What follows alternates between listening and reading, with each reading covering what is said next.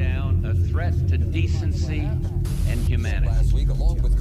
What is at stake is more than one small country. It is a big idea. Because the repression has New world Faithful will gather inside the churches. The faithful will gather inside the church. Faithful.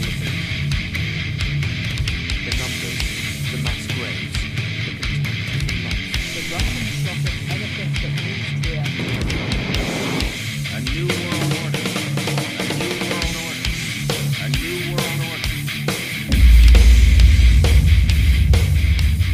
A new world order.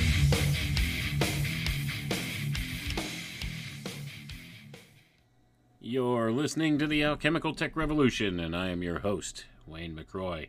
Good evening, everyone. Tonight we're going to continue our study into the secret history of the world that you were never taught. This will be part 2 of the series. I don't know how many episodes we're going to go with this. We'll squeeze as much as we can in here tonight. Where we left off last time, we discussed some of this secret history that you probably have never heard about before. Likely not at all. You won't hear about this in school. You won't hear about this much of anywhere else except for perhaps some of the secret society groups if you get high enough into the political structure of those societies and you wind up as part of the power base or in the highest echelons of the associations. And then you are deemed worthy of the secrets of the ages, and they will tell you this secret history of the world. And previously we discussed how Atlantis came into being and what Atlantis, that civilization, was like, and how it changed through the course of time. And of course, where we left off was the remnants of the Atlantean race. Well, they settled in Central and South America, and they were the culture that are now known in modern times as the Mayas. And then from there, we talked about a little bit of this Mayan culture that distinguishes it from just about everything else. And now tonight, we're going to explore just where this Mayan culture spread out across the world and settled in other places. Now, these are said to be the remnants of the Atlantean civilization. And as we'll see, as we get through this, many different cultures around the world have had a remnant of the Atlantean civilization settle within their groups. This is, of course, according to the secret schools. So you do have to take it all with a grain of salt. There's really no way to prove this nor disprove it. They claim to have been handed down this information from a very long lineage of people recording this within the secret occult fraternities. So you kind of have to take them at their word. But when you begin to connect the dots, a lot of things begin to make sense when you understand this secret history. So let's go ahead and get back into it. The first colony to be established by the Mayas was that of Akkad. In the very beginning of Maya civilization, only a short time after the landing of the Mayas in Yucatan, and long before the sinking of Poseidonus, going to pause for a second here, folks, just to refresh your memory. Poseidonus is what we would commonly call Atlantis today. This was the remnant of this lost continent of Atlantis, which really began to sink beneath the waters long before the massive cataclysm that sent what was left of it, this Poseidonus, the remnant of Atlantis, completely under the sea and separated the cultures in the European lands and in the Americas from one another, as we discussed on the last episode talking about this. If you missed that, go back and give that one a listen first before you get into this. Some interesting history here. So anyway, let's continue from there. So a short time after the landing of the Mayas in Yucatan and long before the sinking of Poseidonus, a party of missionaries set out from Mayak. The mission was one of education, religion, and commerce. The Mayas, being an aggressive and conquering race, they sought expansion in every direction. They came to the coast of Western Asia. A party of explorers sailed along the coast of the Indian Ocean to the Persian Gulf and thence up to its head. There 7 of them landed under the command of Oannes, he who dwells on the water. However, we must not make the mistake of taking this in too literal a sense.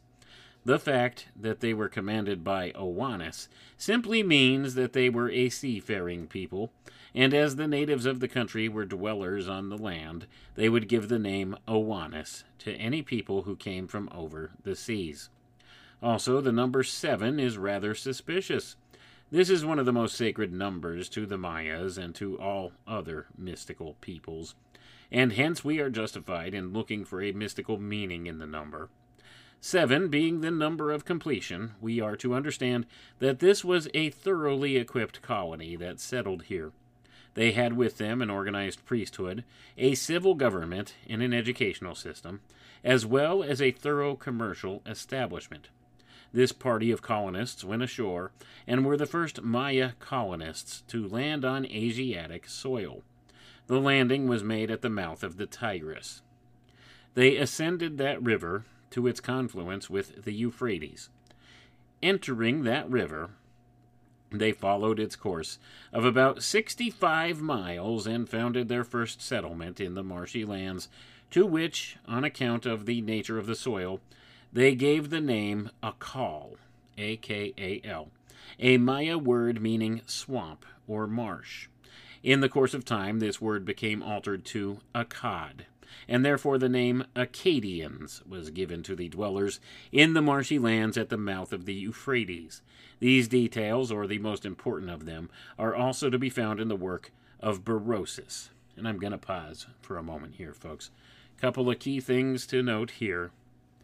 So it is claimed that this Mayan culture, that was actually the remnants of the Atlantean race, or the Atlantean people, settled in the Yucatan area, and from there they spread out across the world and set up colonies.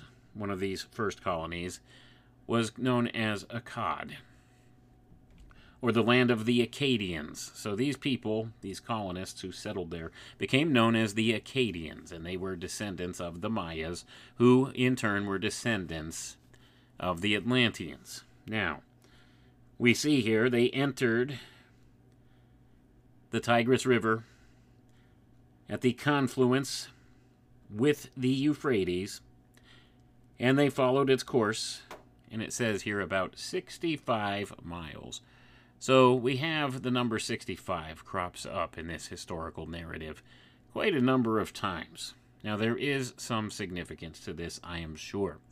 Occult significance. I'm not sure exactly what the intention is here as to why Dr. Raleigh points out in this book this number 65 quite a few times. If you go back to the first part we talked about, when Atlantis sunk beneath the shores, the island of Poseidonis, the remnant of Atlantis, what was left of the physical land, when it finally sank beneath the shores of the ocean, 65 million people allegedly died there.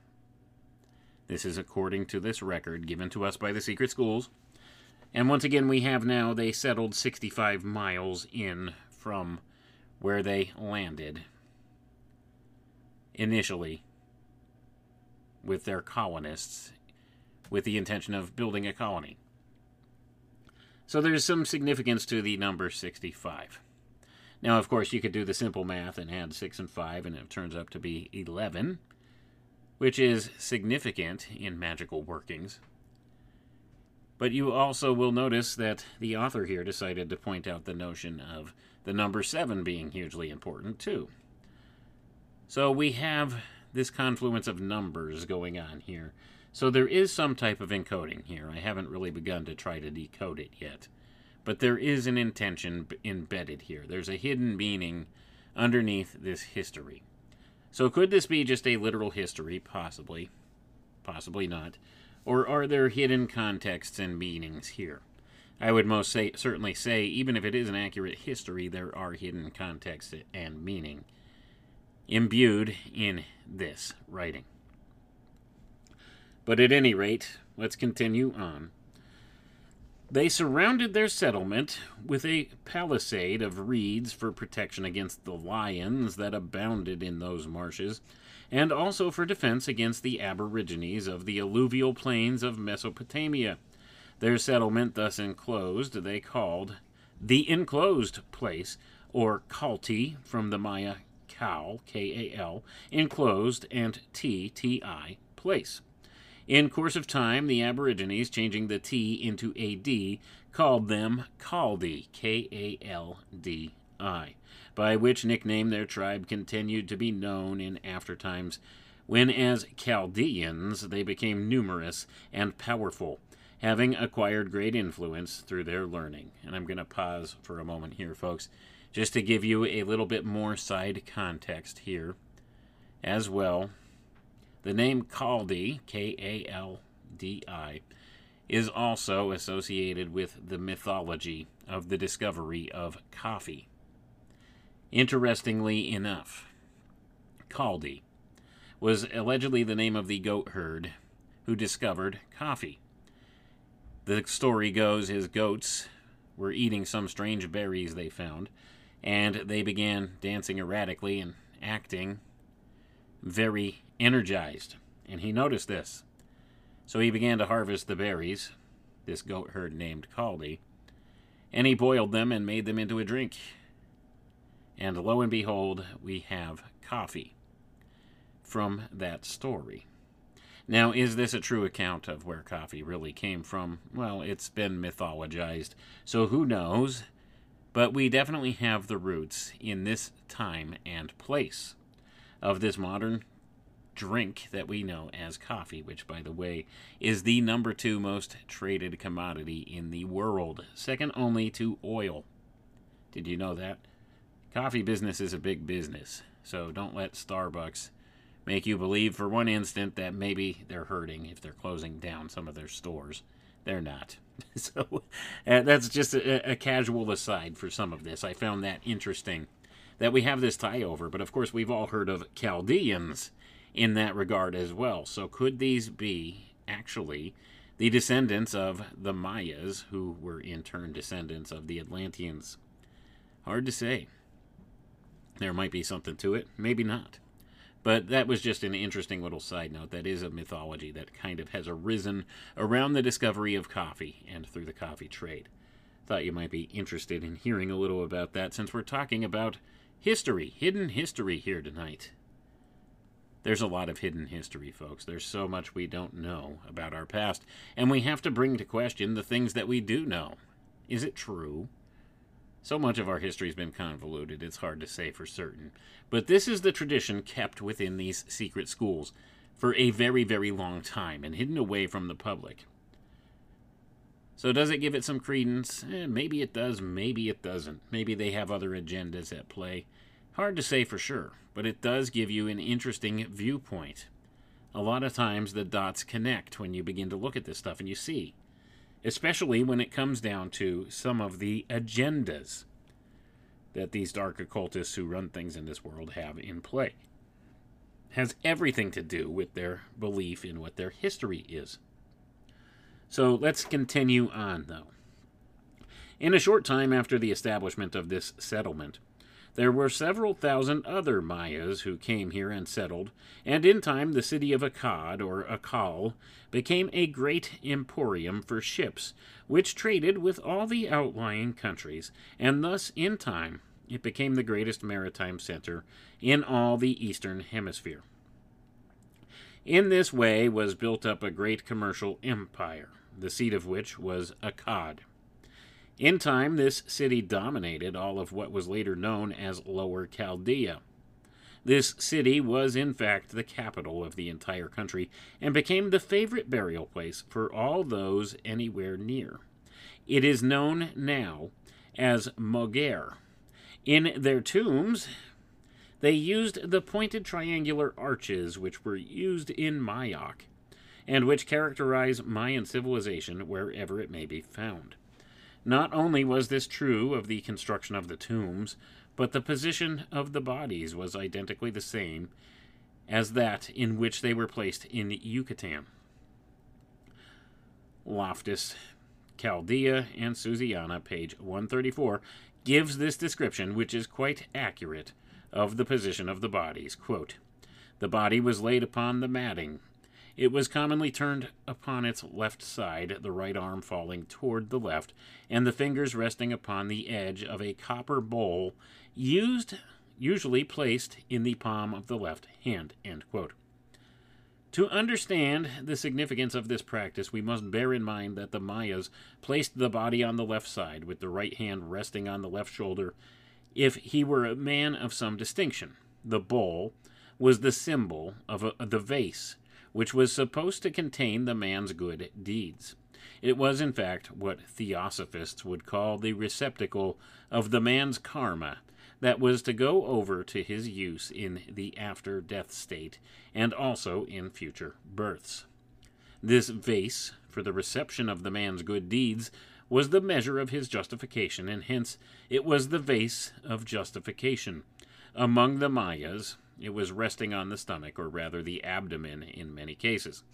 Among the Akkadians, the bowl, resting in the palm of the left hand, symbolized the fact that one carries his good deeds into the after state with him, and that it is on the basis of his good deeds that his future status is to be determined. From this, it is to be seen that they did not believe there was any forgiveness of sins, but rather that one must earn salvation for himself. And I'm going to pause for a moment here, folks. And this continues to be the belief system of many up until this day. They believe one must earn salvation for himself. That's what they believe in the secret schools. They think you can build your own salvation. They call themselves the builders, the ones who get things done. This is what they believe of themselves. They're the philosophers of fire. They're the builders. They take matters into their own hands. They take responsibility for themselves and their own actions. And they do the good deeds to outweigh the bad deeds they do, in belief that they can earn their own salvation in this way. If their good deeds outweigh their bad deeds, they are building towards a better future for themselves in a future life or a future incarnation or a future state of some sort. This is what's taught in many different secret schools, in many mainline religions as well as many philosophies. This is something that most people believe to be a truth. That if your good deeds outweigh your bad deeds, well, then you've earned your salvation. That's not the biblical viewpoint, though. You see, according to the Bible, no man can earn his salvation. It's something that's not achievable in the natural flesh. It's not something we can do. And this is where there's a juxtaposition between some of these different secret society belief systems and what can be construed as true in many regards. Now, it can be said that at one time, man maybe did have to atone for his sins, and in this atonement, it was said he can be justified, and being justified, then in that way he kind of earned a type of salvation, but it was insufficient. So something greater needed to come along. And that's where we get into the story of Jesus Christ. Something greater to come and make a way where there was none before. But you see, in the secret schools, they teach you can earn your own salvation, and that those who take the quote-unquote easy path, or the path of those of the waters of faith, as the philosophers of fire like to call them, they view that as being the lazy way of doing things, the unambitious way of doing things, and the less respectable way of doing things. This is how they view it.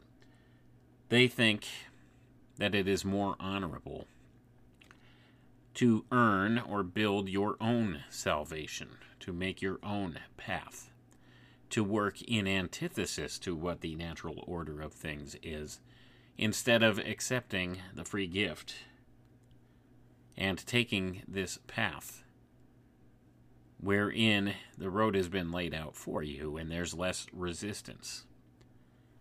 But see, this is much of what's been done in our modern world and in our modern science. Rather than working within and with the bounds of nature, we work against the bounds of nature. And it's an uphill battle. It's a spitting into the wind. And these people earnestly believe that if they do that enough, and if they are stubborn enough to do that, or steadfast would be the word they would use to describe stubborn, they think eventually that they can get there. They can earn their own salvation. And it's a pipe dream. Like I said, it's much like spitting into the wind. What kind of a result do you expect? It's working against the grain. And it's unsustainable over a long amount of time. And this is exactly the kind of ideology that they've built up around this transhumanist notion of things. They think they can do it better.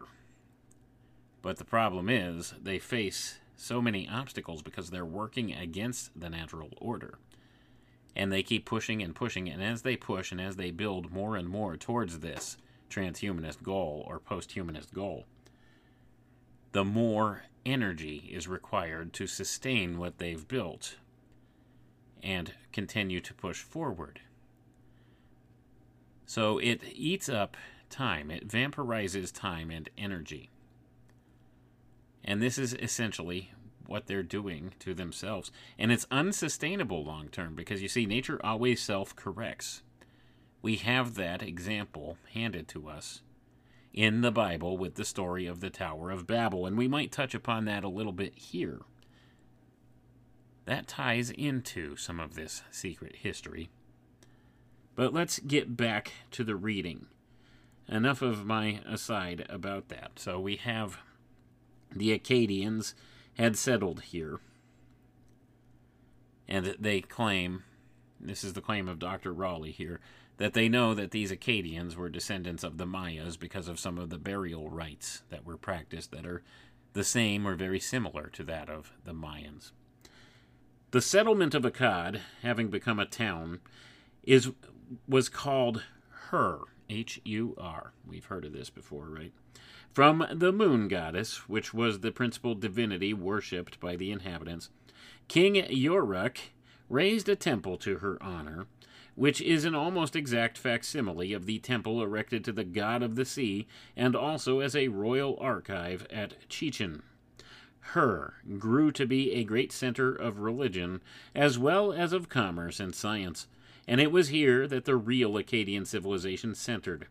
In the later centers of life, they were merging more toward the Chaldean or Babylonian civilization, which was in reality nothing more than another and later development of that of the Akkadians. The second capital of the Akkadians was situated 25 miles from Hur, in a northwestern direction on the east side of the Euphrates, and about 8 miles from its banks. I'm going to pause for a moment here, folks. 25 miles from Hur, and 8 miles from the banks of the Euphrates. 25 and 8 is 33. I always find the numerological encodes in this type of stuff. Is it a coincidence? I don't think so. Probably some communication going on here, just through the use of numbers in this case. But let's put that aside for now and continue on, because the story of the history is the fascinating part here, rather than trying to decode hidden messages right now.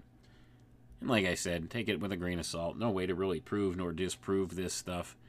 But when you look and you begin to connect the dots, it seems to make a lot more sense than the mainstream narrative we're handed in our history books in school, doesn't it? Let's continue on here. This was built by King Yoruk. The name of this city was Lalak, Lao, companion, and Lak, rude, the rude companion. Lalak, spelled L-A-L-L-A-K, Lalak. And the roots of these words, and these are allegedly taken from this Mayan language. Lao means companion, and Lak, rude. So the rude companion. In time, the spelling of the name was changed from the Mayan to the vernacular form, and the result was the name that became Larak. Some 15 miles from Larak to the northwest, and on the same side of the Euphrates, was built the sacred city where dwelt the god Anu and his wife Ishtar and her priestesses, the sacred courtesans. This city, sacred to Anu and Ishtar, was at first called Uruk from the name of its builder. Later it was changed into Erech, and later into Warka. 65 miles from Uruk. Gonna pause for a moment there, folks. There's the 65 again. Let's continue, though. 65 miles from Uruk, on the east side of the Euphrates, 30 miles from its bank, on the edge of the Avaj marshes, midway between that river and the Tigris, was erected the last great city of the Akkadians. This was Nib-Pul, Nib meaning an offering, and Pul meaning a jar. That is, the place where offerings of jars are made. The god Bel was the principal divinity of this place, and offerings of jars were made to him. This city flourished more than 7,000 years before Christ. Since that time, it has been destroyed, and 4 superimposed cities have been built above its ruins, each one being built over the ruin of the one below it. Gonna pause for a moment here, folks. So now, we have some information here, where we have these cities, where newer cities were built on top of them over and over and over again, on tops of the ruins of other cities. And then you wonder why the mud flood folks go all crazy. Because we have this. I mean, you have demonstrations of this where new structures are built on top of old ones all over the world. This is a thing that's known from civilizations past. So, yes, it seems like there's structures that have become somewhat buried under the ground, and newer structures built on top of them, and sometimes they're merged together. They build the new one on top of the foundation of the old one, and something doesn't look quite right. So you know that one portion of the building's older than another.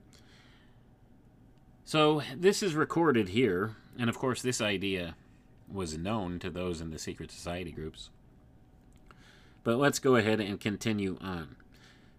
There was in Nippur a most extensive library. For some 23,000 baked clay tablets have been recovered from it. This library was situated in the Temple of Bel. There were also a great number of very valuable works of art, only a few of which have been recovered so far.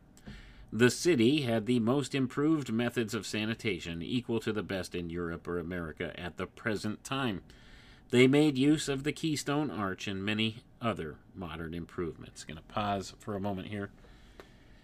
So this was a very advanced civilization in antiquity, settled in Nippur, in Akkad, this region of Akkad.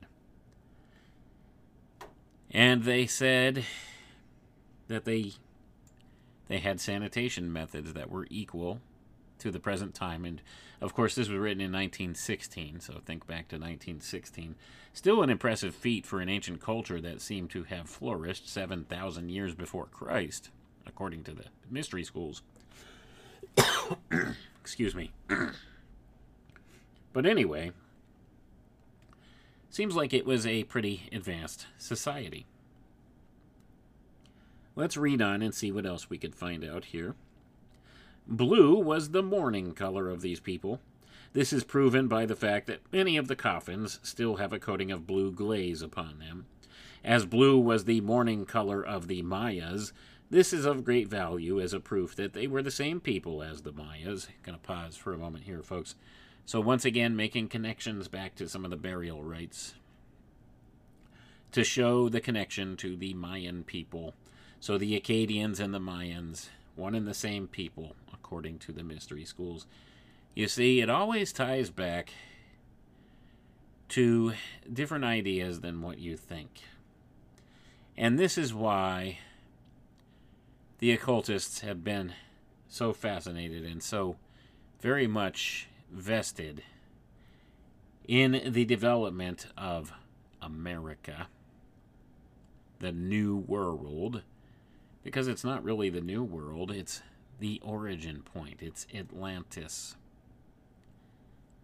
It's how they intend to get back to that golden age. That's why America has such a great political influence in this world. That's why it was established as thus. You see, they recognized the new Atlantis. And in fact, Bacon wrote the new Atlantis. So we have all of these different connections here, and this is why. This is why they show this reverence to the idea of America, why they've used America as the focal point for bringing about this new world order. Do the pieces of the puzzle begin to click together for you yet? When you think back and you look back, if you look at all of these occult teachings, they always invariably talk about a golden age of antiquity was a perfect utopian socialist type environment. And this is what they're trying to establish in the world. And of course they tie this back to this race of the Atlanteans, or this nation state of Atlantis. These people, the Atlanteans, as we discussed in the first episode talking about this, that was during the golden age of civilization. And this is where they seek to return. It was a highly technological time. It was a highly spiritual time. And the civilization flourished. And this is what they seek to invoke in some new type of way. An octave step above that last golden age. This is what they seek to establish through the use of America as a tool to get there, because this is the new Atlantis in their system. So we have these connections back to the past. You see, we go back to the future. You thought that was just a clever movie title. This is what they've always been seeking to do. Bring back that golden age. That's what it's a reference to. But at any rate, you see, they revered this Mayan culture as the remnants of the Atlantean culture, and it has set its roots elsewhere. And these are the claims made in the secret schools. Like I said, take it with a grain of salt. Can't prove nor disprove it, but this certainly is at the core of why they do the things they do in this world. These dark occultists who run things, and these political powers in high places in this world, and these spiritual powers in high places, because these are the beliefs that have led them in the direction they're going. But let's go ahead and we'll continue on. So once again, Dr. Raleigh made an important point to tie this back to Mayan culture once again by pointing at some details that may be overlooked by most. So let's go ahead and we'll continue on here. Nippur was the seat of Akkadian culture until the Akkadians were gradually transformed into the Chaldeans and erected the city of Babylon. Being Mayas in their descent, they preserved to a great extent the Maya system of government and society, though in the course of time the feminism of the Mayas disappeared from among them to give place to a more masculine form of society. Nevertheless, it was from these Akkadians that the primitive feminine impulse was derived, which exercised so much influence over the ancient Orient. They were a poetical and hence a symbolic people, and therefore their form of government was based upon the mystical symbolism they had brought with them from the Mayak.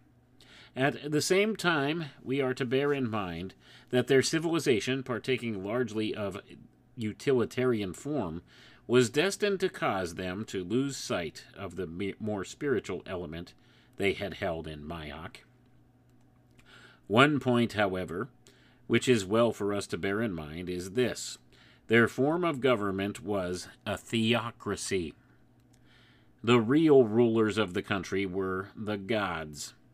There was a celestial hierarchy that ruled in the heavens, and this celestial hierarchy had its counterpart in the terrestrial hierarchy that ruled as their correspondent upon earth. From time to time, their theology underwent changes, so that first one, then another, god or goddess, had ascendance over the others, and the color of the celestial hierarchy was changed accordingly. This being the case, the terrestrial hierarchy was of necessity bound to change accordingly. This was the real reason why the government was never stable in its constitution. The king ruled as the vizier of the supreme god, and and was his servant to do his will. This being the case, there was never a permanent constitution to the country, for the supreme law of the land was the will of the divine hierarch, who ruled the gods as expressed through the king as his hand and the high priest as his mouthpiece. As the God who ruled the heavenly hierarchy was not at all times the same, it followed that the complexion of the government changed that of the celestial hierarchy organized or recognized by the ruling class. In many countries, there is a definite principle which is universally accepted as the foundation of government, and any government that falls short of this principle has forfeited its right to exist.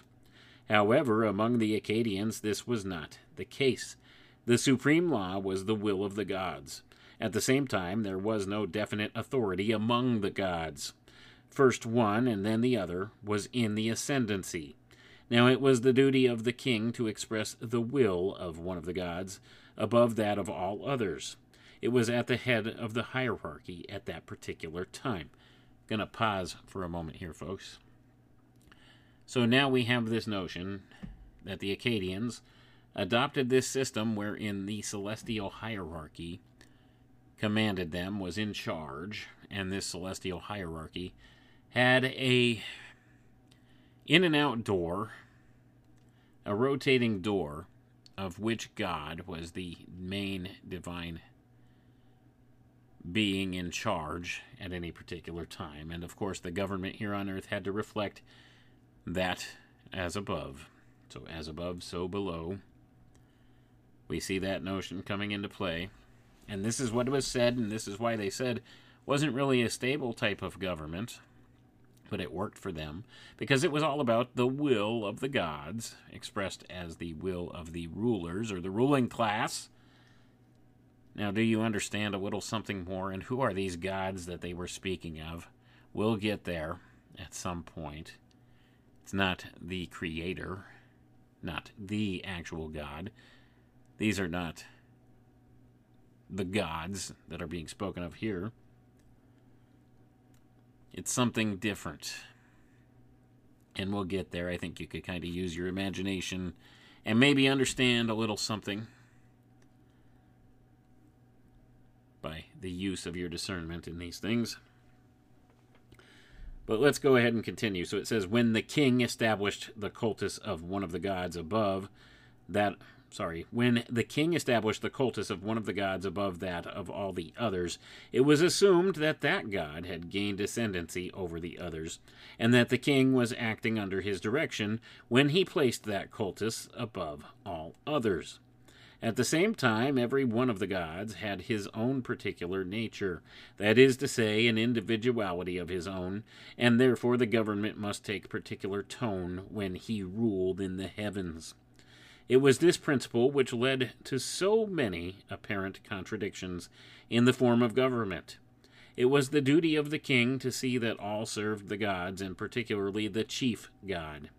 Each city had its own patron god, and for that reason, when a city became the capital of the country, its god was recognized as being the head of the hierarchy.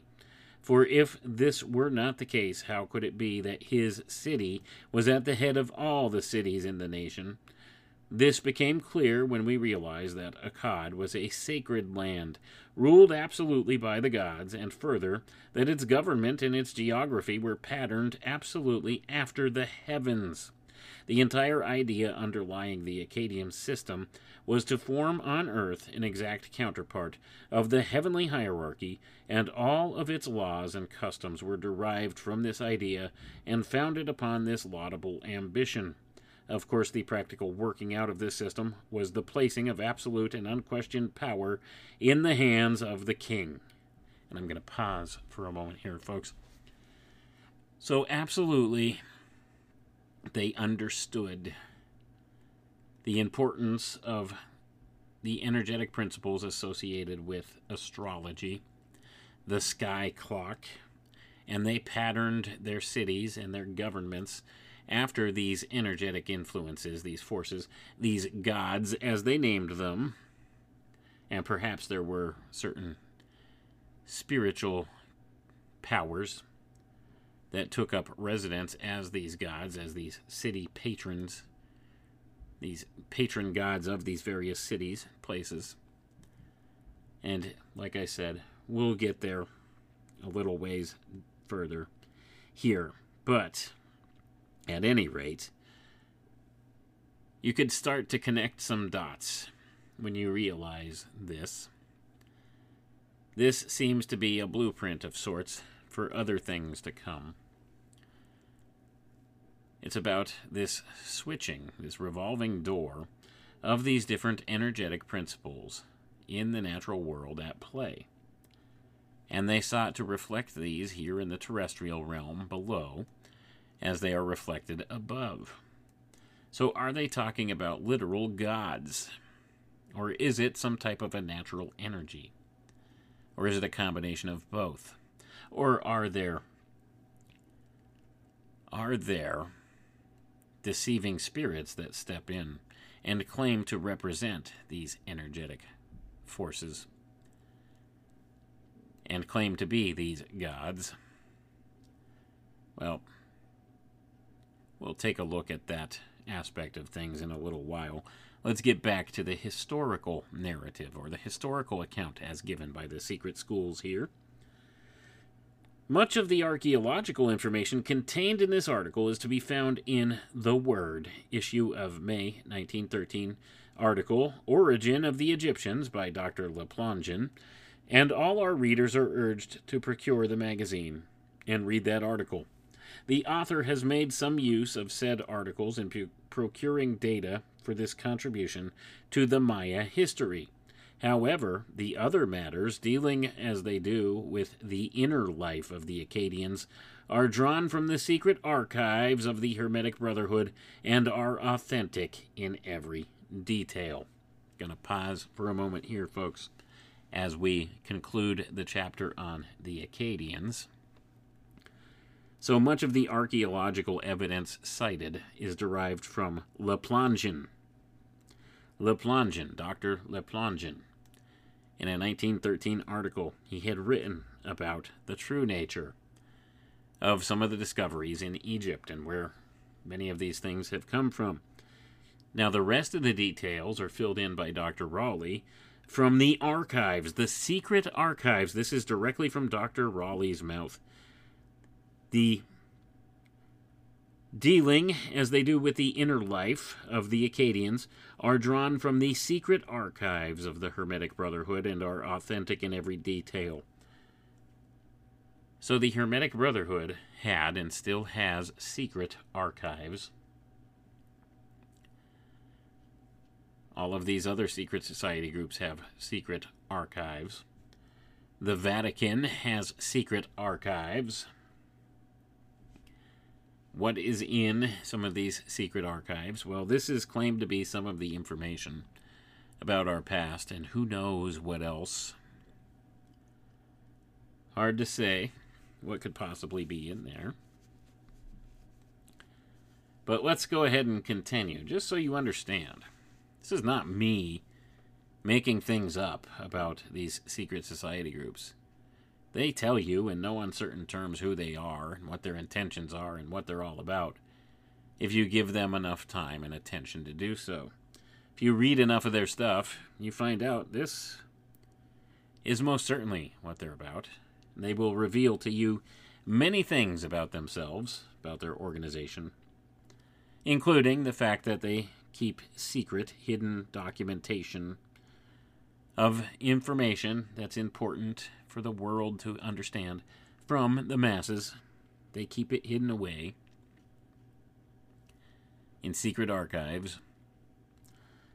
Let's continue on. So next, we're going to touch on the Chaldeans. The Akkadians, in the course of time, sent out many parties for the purpose of founding settlements. One of these parties came into Upper Chaldea from the east by the way of the country of Shinar, that is, Lower Chaldea, or Akkad, and were strangers in the land into which they entered, that is, Upper Chaldea. And it says, see Genesis 11:2. They settled on the right bank of the Euphrates, 65 miles from Nippur. Going to pause again. There's that 65 again. Let's continue. And there built the ancient city of Borsippa. Here they erected a high mound called to this day Bir-si-Nimrud. This mound is the exact facsimile of the great mound at Izamul, which was dedicated to Queen Mu, who was Atlantis and the Red Atlantean religion also, as shown in a former editorial in Temple Talks. She was worshipped here as the goddess Kanishkakmu, even down to the time of the Spanish conquest. The mound on which the Tower of Babel stood and the mound of Kanishkakmu are identical in their forms, and this goes to show that the mound of Kanishkakmu was the original, which was copied in the construction of the mound of Borsippa. On this latter mound was erected the Tower of the Seven Lights of Earth. Hence it was erected to the great Makkah, or Vakub Kakix, the Mayan Hephaestos, in its double-sexed aspect. This was the famous Tower of Babel. This word, Babel, is derived from two Maya primitives, Ba, meaning ancestor, and Bel, the way, meaning the style in which our ancestors used to build, or the way of the ancestor, if you want to go that way. Then there is a mystical meaning to the name also, for Bel is the way, in the sense of being the course of nature, and in that sense became the name of the feathered serpent as the evolving universe, or the process of creative evolution which constitutes the universe. And I'm going to pause for a moment here, folks. Now we have some interesting bits of information being relayed here from Dr. Raleigh. The feathered serpent represents the evolving universe, or the process of creative evolution. This is the god of the mystery schools, creative evolution. And when you understand that, so many other things in this world begin to click and make sense. Why are they so vested in the notion of pushing Darwinian evolution?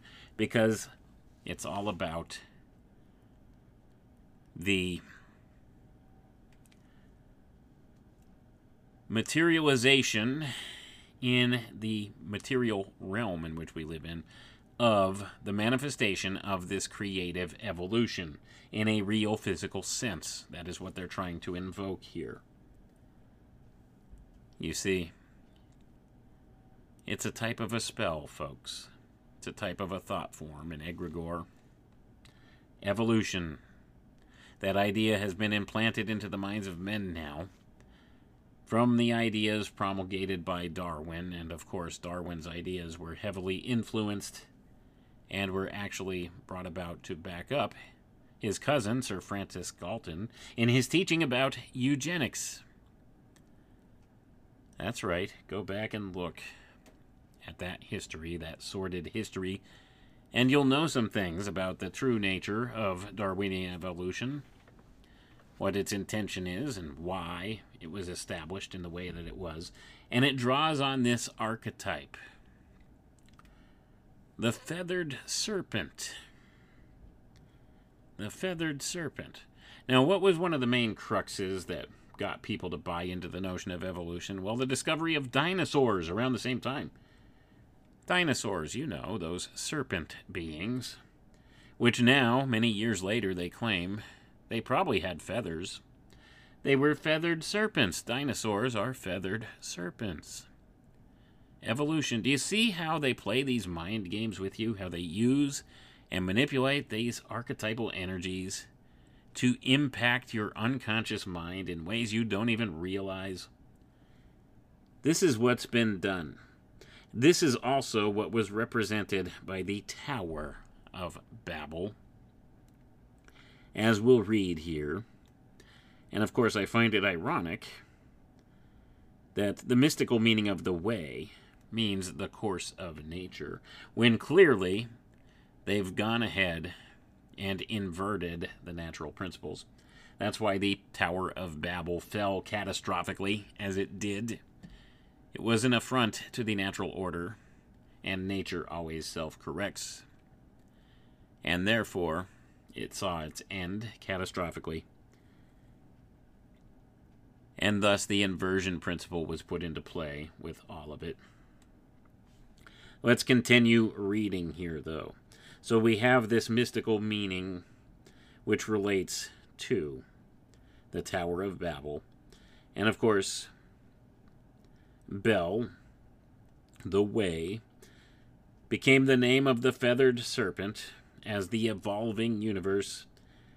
Creative evolution. That's what this represents. Creative evolution. Which, in the modern parlance of the mystery schools, in the modern parlance of the transhumanists, would be self-guided evolution at this point. Self-guided evolution.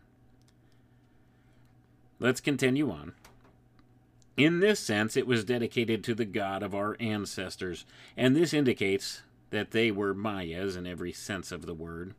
They not only preserved the same style of architecture, but had also the same religion as the Mayas. For while the mound on which the tower rested was dedicated to Vakub Kakix, the tower itself was dedicated to the feathered serpent, or Bel. This proves beyond a doubt that the first settlers in Borsippa were Mayas. The city of Borsippa was built around the base of the tower, and for a time was the seat of the Chaldeans who had come here. At a later date, the city was removed some 12 miles farther north, and was then called Kala, from Ka, C-A-H, which means town or city, and La, the eternal truth, God, the Son, hence Bel, or the feathered serpent, the way. Therefore it became known to the foreigners as the city of the Lord, of Bel, or Belus. By the Greeks, it was called Babylon. After the building of Kala, Borsippa became the residence of the Chaldean priests, and became therefore the seat of Chaldean sacred learning, just as Hur was that of the Akkadians. In the course of time, the Chaldeans became so powerful as to completely absorb the Akkadians, so that Akkad and Chaldea became one country, as they had all the time been of the same race. This led to a new development of religion and philosophy and a new type of civilization, so that a new type of humanity was evolved, thus making the Chaldeans a new type evolved out of the former Akkadians. And I'm going to pause for a moment here, folks. So, now we're beginning to see the ramifications of the fall of the Tower of Babel. According to the mystery schools, this was an evolutionary process. A new type of humanity evolved from these old Akkadians, and these were the Chaldeans.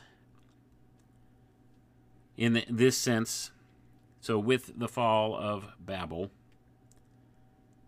came a newly evolved humanity, a new type of humanity. And is that not the way they view things? With the fall of each civilization evolves a new humanity.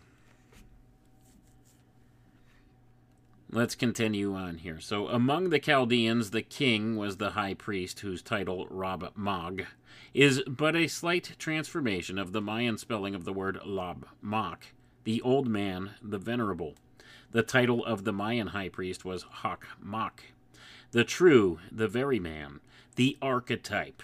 To understand the meaning of this, we must take into consideration a very profound Hermetic doctrine, that of the first man, or the anthropos.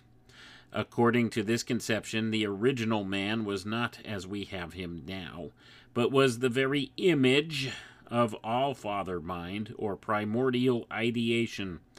He was even above the logos, or thoth, and was, in fact, the perfect image of his sire. He was also male-female in the state of perfect balance. In time, he descended into incarnation and became the human man as we see him, or rather, as the first race were.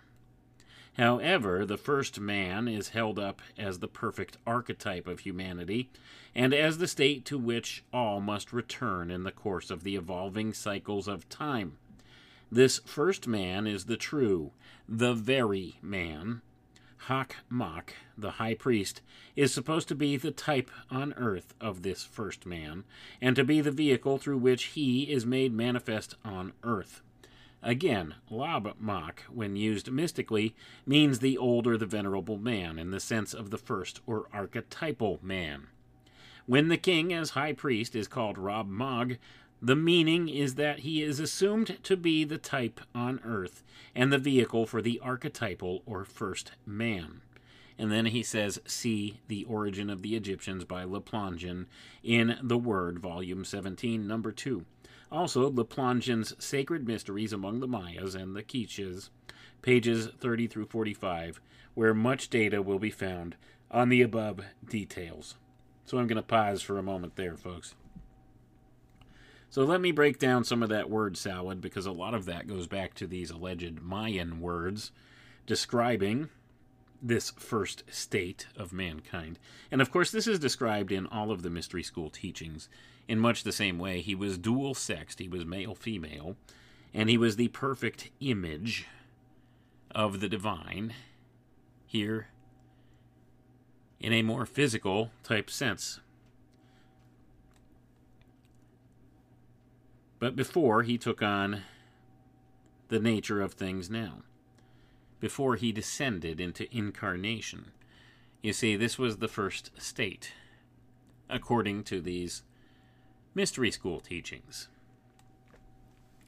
It was known as Adam Kadmon, the Grand Man, in some different iterations here, and this was the lower reflection of the individuation of man from his divine source. And it is said that in the first state, or the first race, as given here, man didn't have the capacity of intellect as he has been given now. This is how it's taught in some of these secret schools. He had the creative forces of both the masculine and the feminine within him, and he was able to replicate of himself the race, but he did not have the capacity for intellectual thought or the creative power to do more than just procreate his race in this way. And he existed in kind of a vegetative type state. He wasn't really a thinking type of a being. He just kind of existed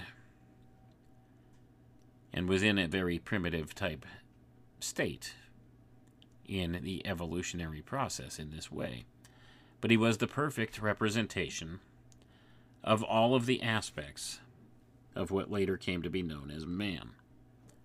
So, it's an interesting correlation that we see here. He's talking about this very same thing and how it goes back to this first or archetypal man, the first race of men, which predates both Atlantis and Lemuria in their system.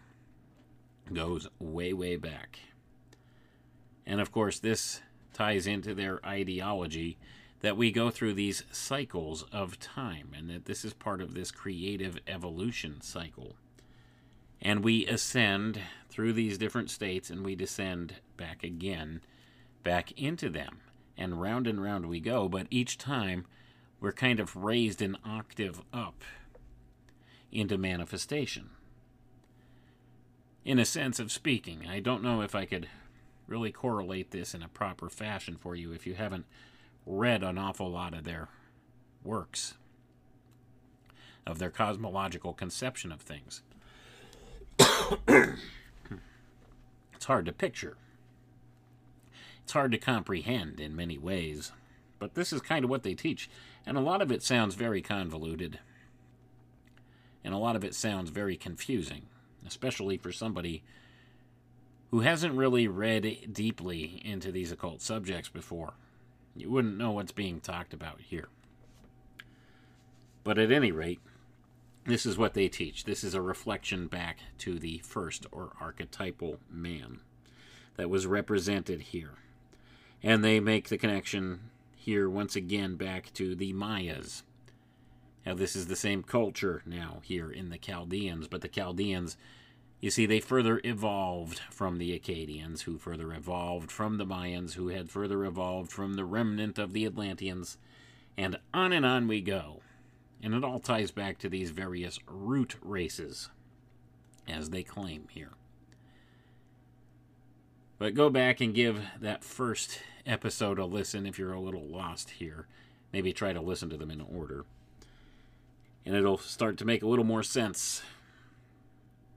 But let's continue here. So it says, the most important of the Chaldean gods were Ishtar and Bel, or Belus.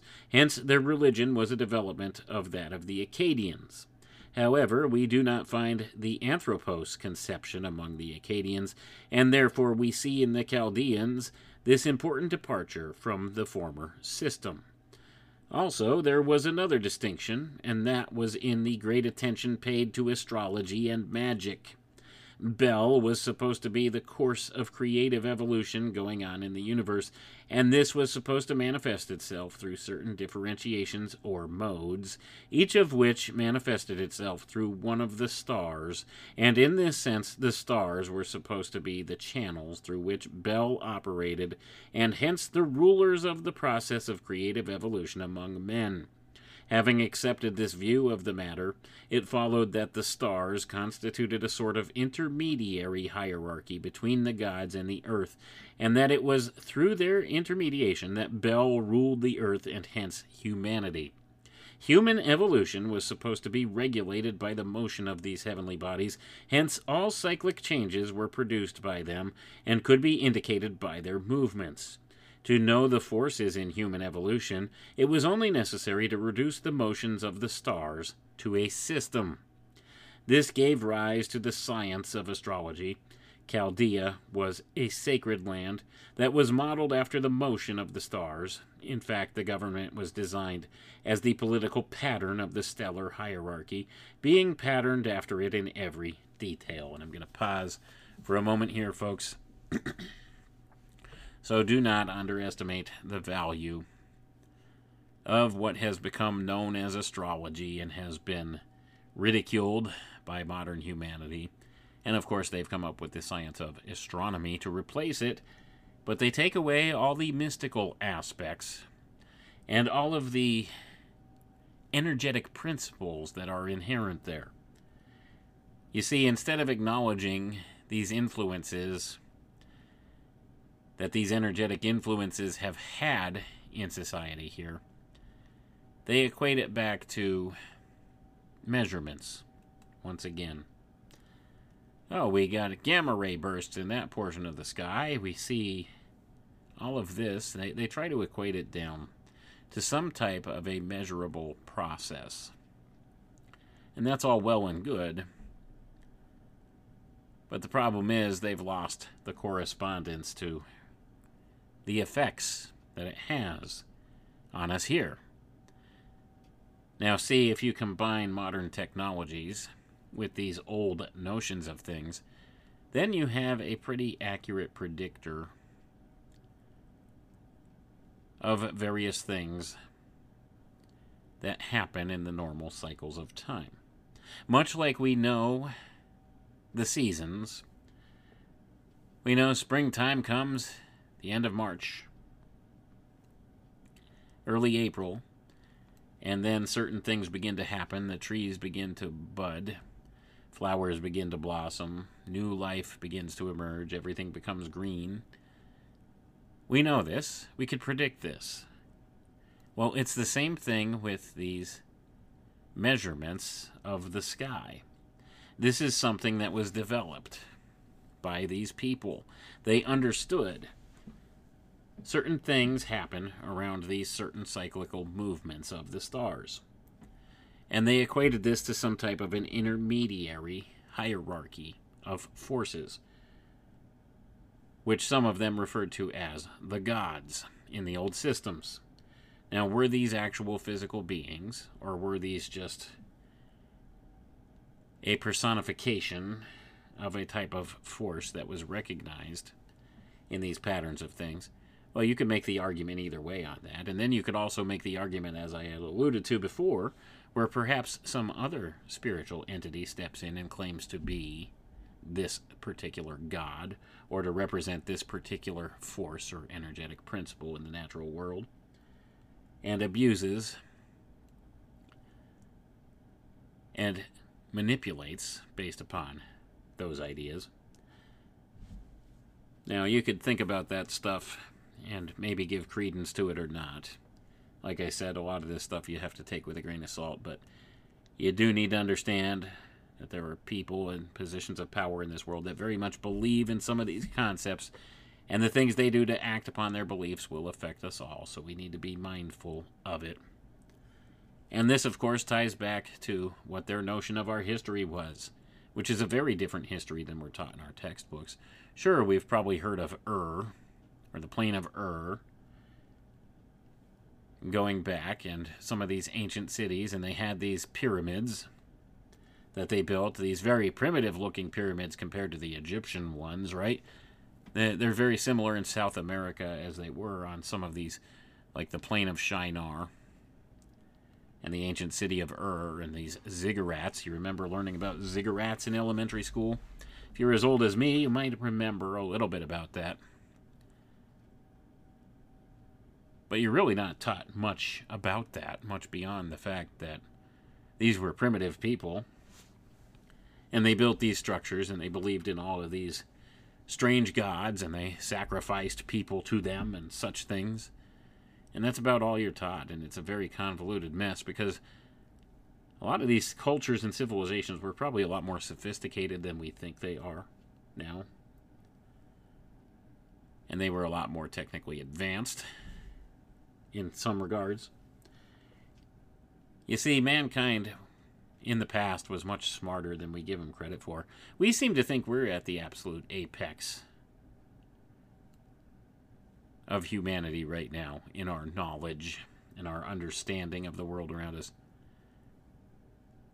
Let's be honest, we've degenerated from where we once were.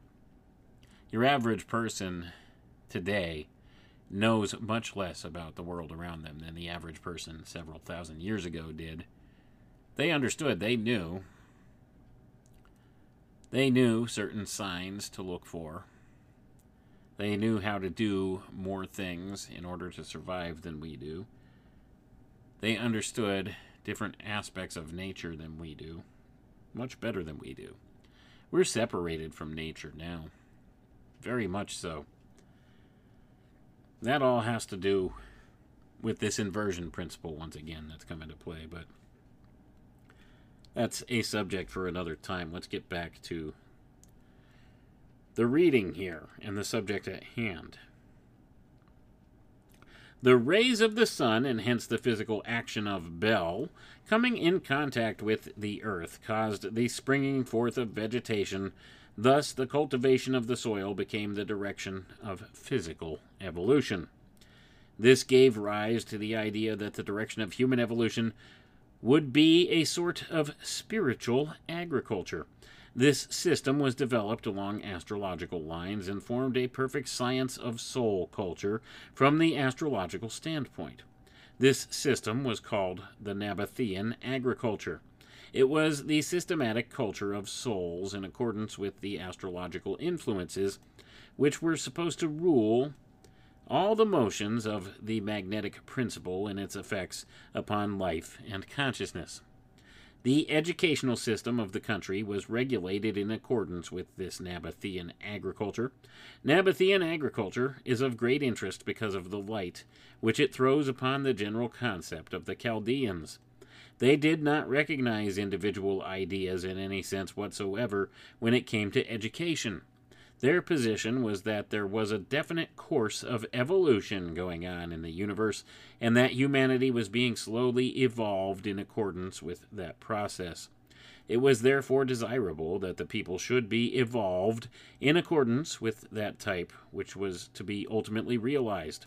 In a word, there was a goal toward which all their efforts were to be directed, and every feature of organized society must tend to the production of that type. Thus far, we presume all will agree that this ideal was most desirable. However, the problem is ever present as to what the goal may be. In a popular government, the educational system and the public policy of the government are ever subject to change. And with the evolution of the people and a monarchy, it would be assumed that the private opinion of the king would determine the policy and the educational system of the time. But this was never the case in Chaldea, for the reason that there was no question as to the goal of education. The Nabatean agriculture was accepted as an exact science. Although the king was an absolute monarch, he never dreamed of calling in question the Nabatean agriculture, any more than a king at the present time would think of questioning the fundamental principles of mathematics. The Nabatean agriculture was supposed to give the last word in the true method of education, and no man ever thought of wishing any other type of man than what its principles would produce if followed. This science of soul culture was therefore the basis of every system of education ever attempted in the country. Thus, it was that there was never any doubt as to the type of humanity that was to be realized in the nation. As the Nabatean agriculture was the systematic application of the principles of astrology to the culture of souls, it would follow that the only way it could be changed was to make a discovery in astrology that would show that some of the principles were not in accordance with the laws of astrology. The practical workings of this system was that the astrologers actually dictated the policy of the king, for it was the astrologers who furnished the data for the Nabatean agriculture. Chaldea was therefore the first nation to formulate what was accepted as an absolute science of sociology, albeit a science founded upon astrology, which sociology determined the laws of the nation, although those laws were proclaimed by an absolute despot. Therefore, we have the particular situation where the king had the power to slay an astrologer at will, and yet dared not enact a law which astrologers declared to be out of harmony with astrology, for in order for a law to be legal, it must be a means of carrying into effect the principles of the Nabatean agriculture. Of course, in a country organized upon such a basis as this, there could be no room for individual initiative and the development of individual peculiarities, for every Chaldean had his entire life ruled by the principles of astrology from the cradle to the grave. The entire policy of the government was regulated by the desire to realize a common type of humanity, and every other consideration had to be set aside for the realization of that end. And I'm going to pause for a moment here, folks. And does this not sound like eugenics in certain regards? Does this not sound like communism in certain regards, totalitarianism? You see, a small select group of people decide what the law is and what the outcome is. There was a lot of talk of the notion of evolution back in Chaldea, thousands of years before its alleged discovery in our modern world, right? According to what your science will tell you and what your history teachers will tell you, what the mainstream will tell you. You see, this old Chaldean culture, the ones who built this Tower of Babel, these were the ideals that they were pushing and promoting. Like I said, sounds a lot like certain notions we have in the modern era. Things like communism, communitarianism, socialism. You see, it's not about the individual. They don't care about that. They're about what's best for the race. It sounds like eugenics, doesn't it? And when you realize how much of our culture today is based on eugenics ideas, once you realize that, it's shocking and you can't unsee it. That's what's going on. And then when you consider that certain pro-transhumanist groups have actually literally described transhumanism as quote-unquote eugenics without coercion, then you begin to understand what's going on here. And if you understand that those who don't know their history are doomed to repeat it, then you have another idea as to the intention of these people in positions of power in these secret schools who've kept this information hidden from us. They want a repeat of this. You haven't been taught this on purpose. You see, there's intentionality behind that. Why have they kept it hidden? Well, it's all about control. And it's all about farming this perfect human evolutionary direction that they want to. Like I said, eugenics. It sounds exactly like eugenics, doesn't it? See, some of these ideas are far older than you've ever thought or been taught.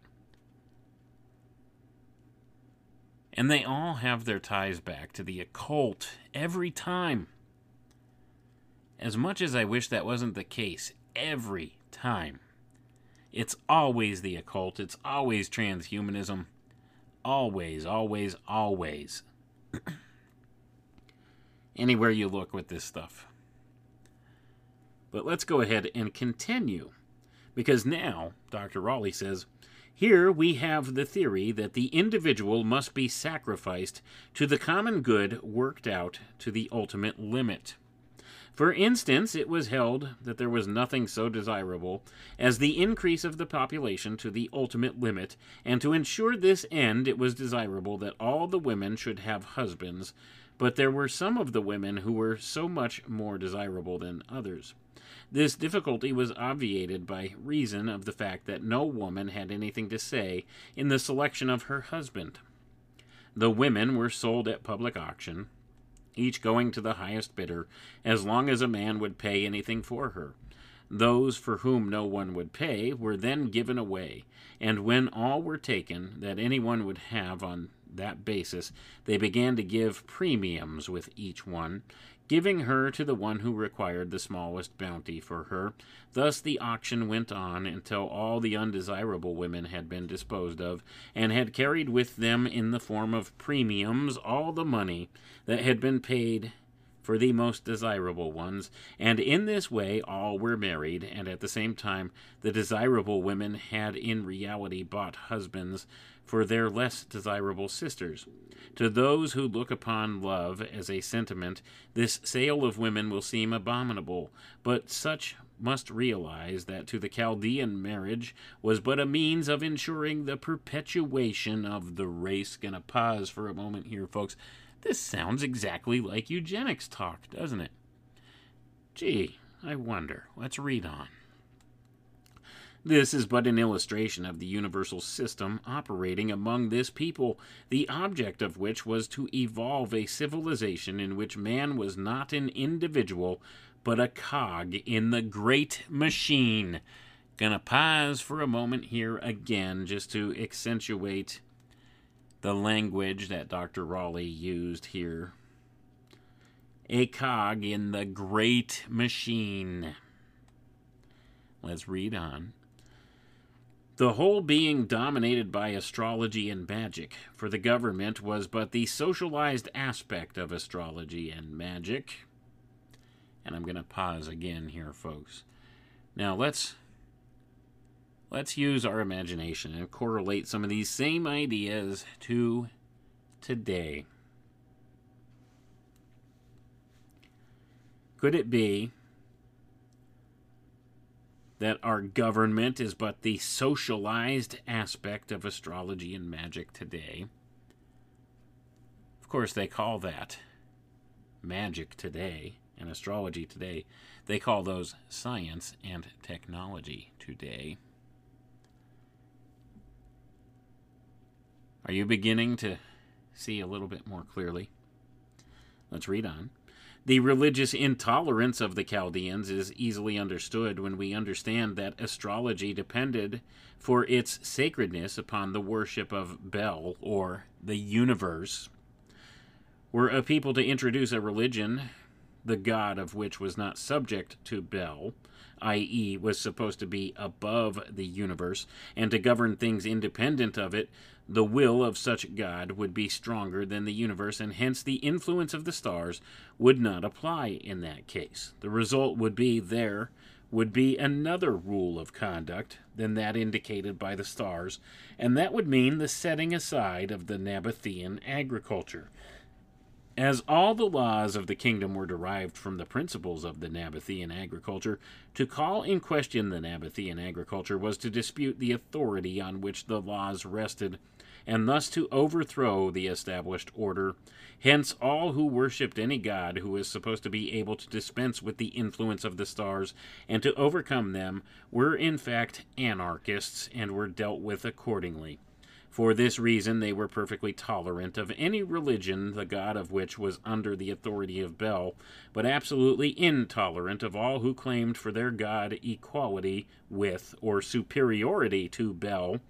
And this intolerance was not theological, but political and sociological, for the Bel worship was the foundation on which the entire fabric of society rested. All who looked upon astrology as being a true science will see the value of this arrangement. And I'm going to pause there. That's the end of the chapter here on the Chaldeans. And we can understand some things. You see, they were tolerant of every religion except for the one that claims that they served a god who was not the universe. They served a creator that was not the same as the creation. Then that became problematic. Not so much in a religious context, but in a social and a political context. And we're living in the same type of world today. You see, they revered Bel, the universe, the creative evolutionary process of the universe, the great architect of the universe. Are you beginning to put the pieces together? We have the same things going on in society today. We live in a world where everything's tolerated, except for I don't know, some of those pesky Christians who seem really preachy and they're hypocritical. They seem to think that they're the only way and that their God is greater than all the others. That's problematic for those who follow this great architect of the universe, the feathered serpent. I'll let you use your discernment and put the pieces together as far as all of that goes. But at any rate, we see the Chaldeans, they used astrology. They used astrology as their key word for science, this Nabatean agriculture. That's what they had called it. This was their absolute science. Today we have what we call science, and we have technology. Like I said, they had these different notions of astrology and magic back then. We have science and technology today. These are the very same things. It's the same pillars upon which all of this is built. When you begin to understand a lot of what's been handed to us of our historical background in this world, a lot of things come into question. A lot of this stuff you're not taught about in school or anywhere else for that matter. And yet they've kept this information hidden away from us. Now, as to the authenticity or the correctness of some of this information, like I said, you do need to take it with a grain of salt, but you also need to understand some of the intentionality embedded within some of this. Whether it's true or not, these are the things that they're teaching these people in these occult fraternities.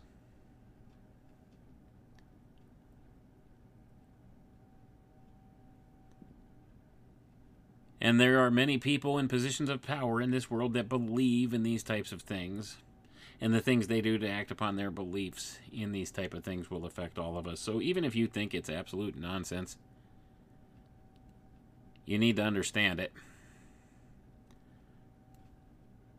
And when you do, you have a better understanding as to the why and the how they do things. And how they manipulate the human mind. How they influence us in ways that we don't even fathom on a regular basis. Until we begin to get into some of what they've actually revealed in things like this.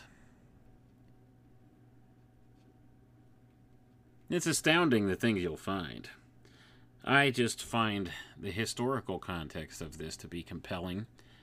Because you could connect some of the dots. I mean, we do see there are different archaeological types of evidence that have turned up that seem to connect to these cultures and who have suggested that man has been in all different parts of the world for a very long time, much longer than what's recorded.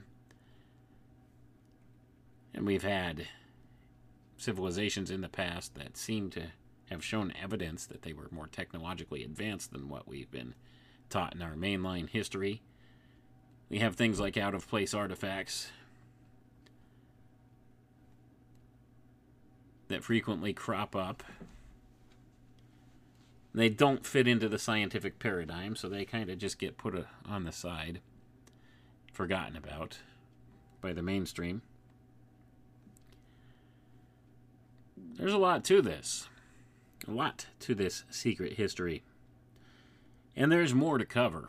And I think we're going to continue in at least one more episode because the next chapter goes into the Egyptians. And that's where a lot of these things seem to come to rest in the modern view, backwards at some of these more ancient races and cultures that predate the Great Flood, the antediluvian times. It all seems to have found residence in Egypt, and much of the mysteries were perfected in Egypt.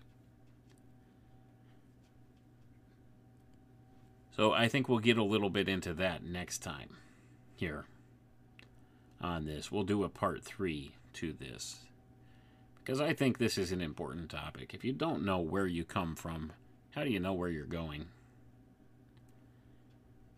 And I think maybe some of these people in the secret schools had a little bit better clue as to some of the early origins of man than what's been revealed. So I think it's pertinent to learn all we can about these things, because although I always do offer you the counterpoints to this stuff, I do find value in a lot of these things that have been put forward by the secret society groups. There's value there. There are some kernels of truth there. There are core tenets that can be very useful in the things they present. Now, they always put in this little seed or kernel of poison with a lot of it.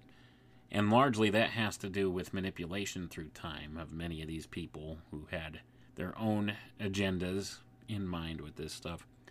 And they've inverted it through the ages. But it's kind of always been extant there, this manipulation. Because why would somebody keep important information like this a secret from somebody else? If it's something that's truly important to humanity as a whole, why is it only a select few that know about it? Think about that. And this is the true nature of the secret, or secrecy. It was the very first mind control tool. This notion of hidden knowledge. And it's all about having power over another person. Knowing something that somebody else doesn't know gives you a type of power over them.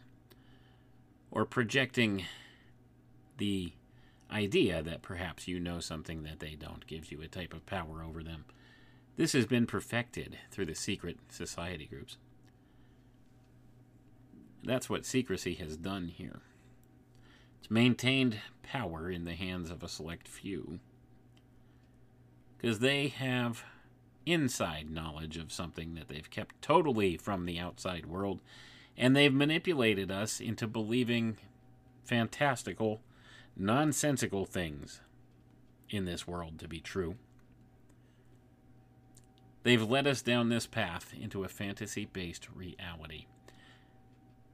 They've changed our image of who we are and of where we are and what our place is in this universe.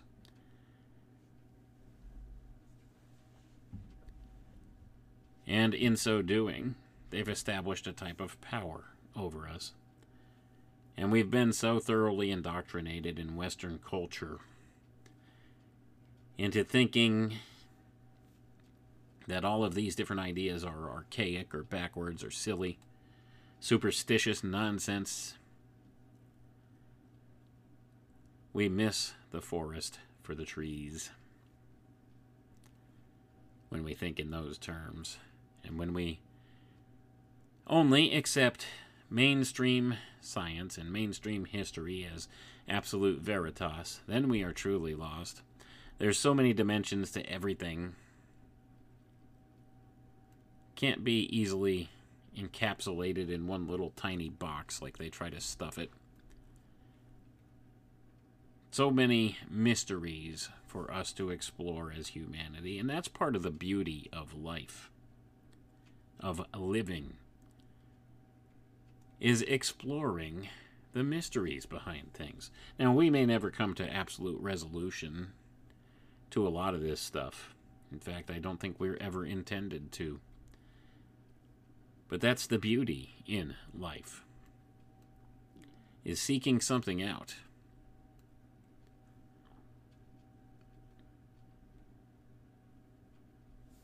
But anyway, that's an aside for another day, but I think we will continue next time as we explore the topic of the Egyptians, and we'll see what it is they teach in these secret schools about the Egyptians, where the mysteries are said to have found their perfection, according to some who talk about these mystery school teachings.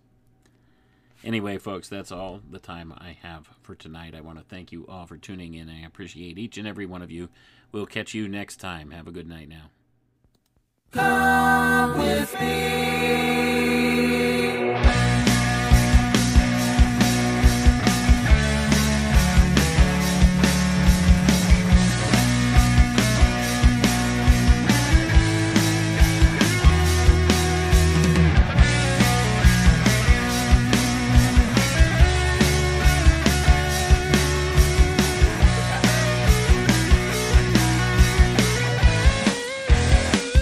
Got something to say, might show about to wait.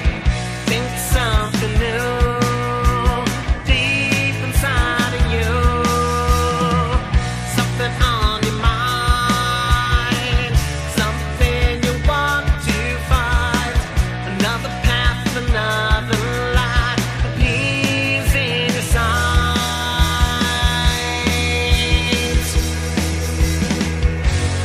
Come with me out to sea. Raise the sail and sail away so free. Come with me. We'll plant the seed. Take the time and you'll get what you need.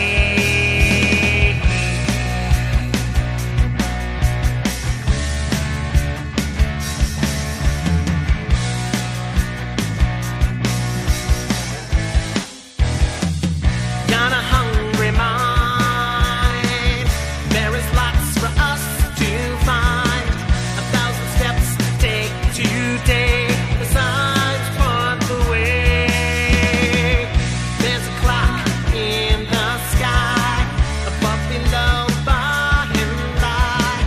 Find the steps into the night. Many points of light.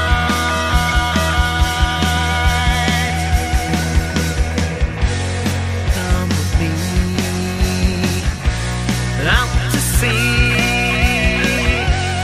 Face the sail and fail when so free. Come with me. We'll plant the seed. Take the time and you'll get what you need.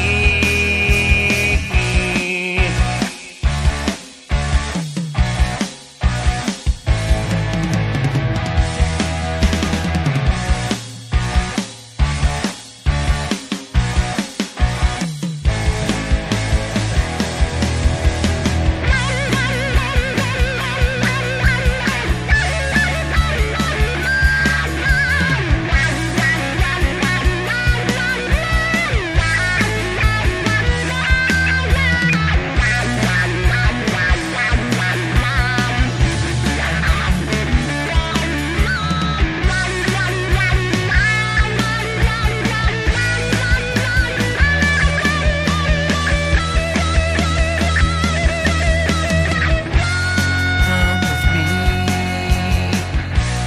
out to sea. Raise the sail and fail when so free. Come with me. We'll plant the seed. Take the time and you'll get what you need. Come with me to see the trail.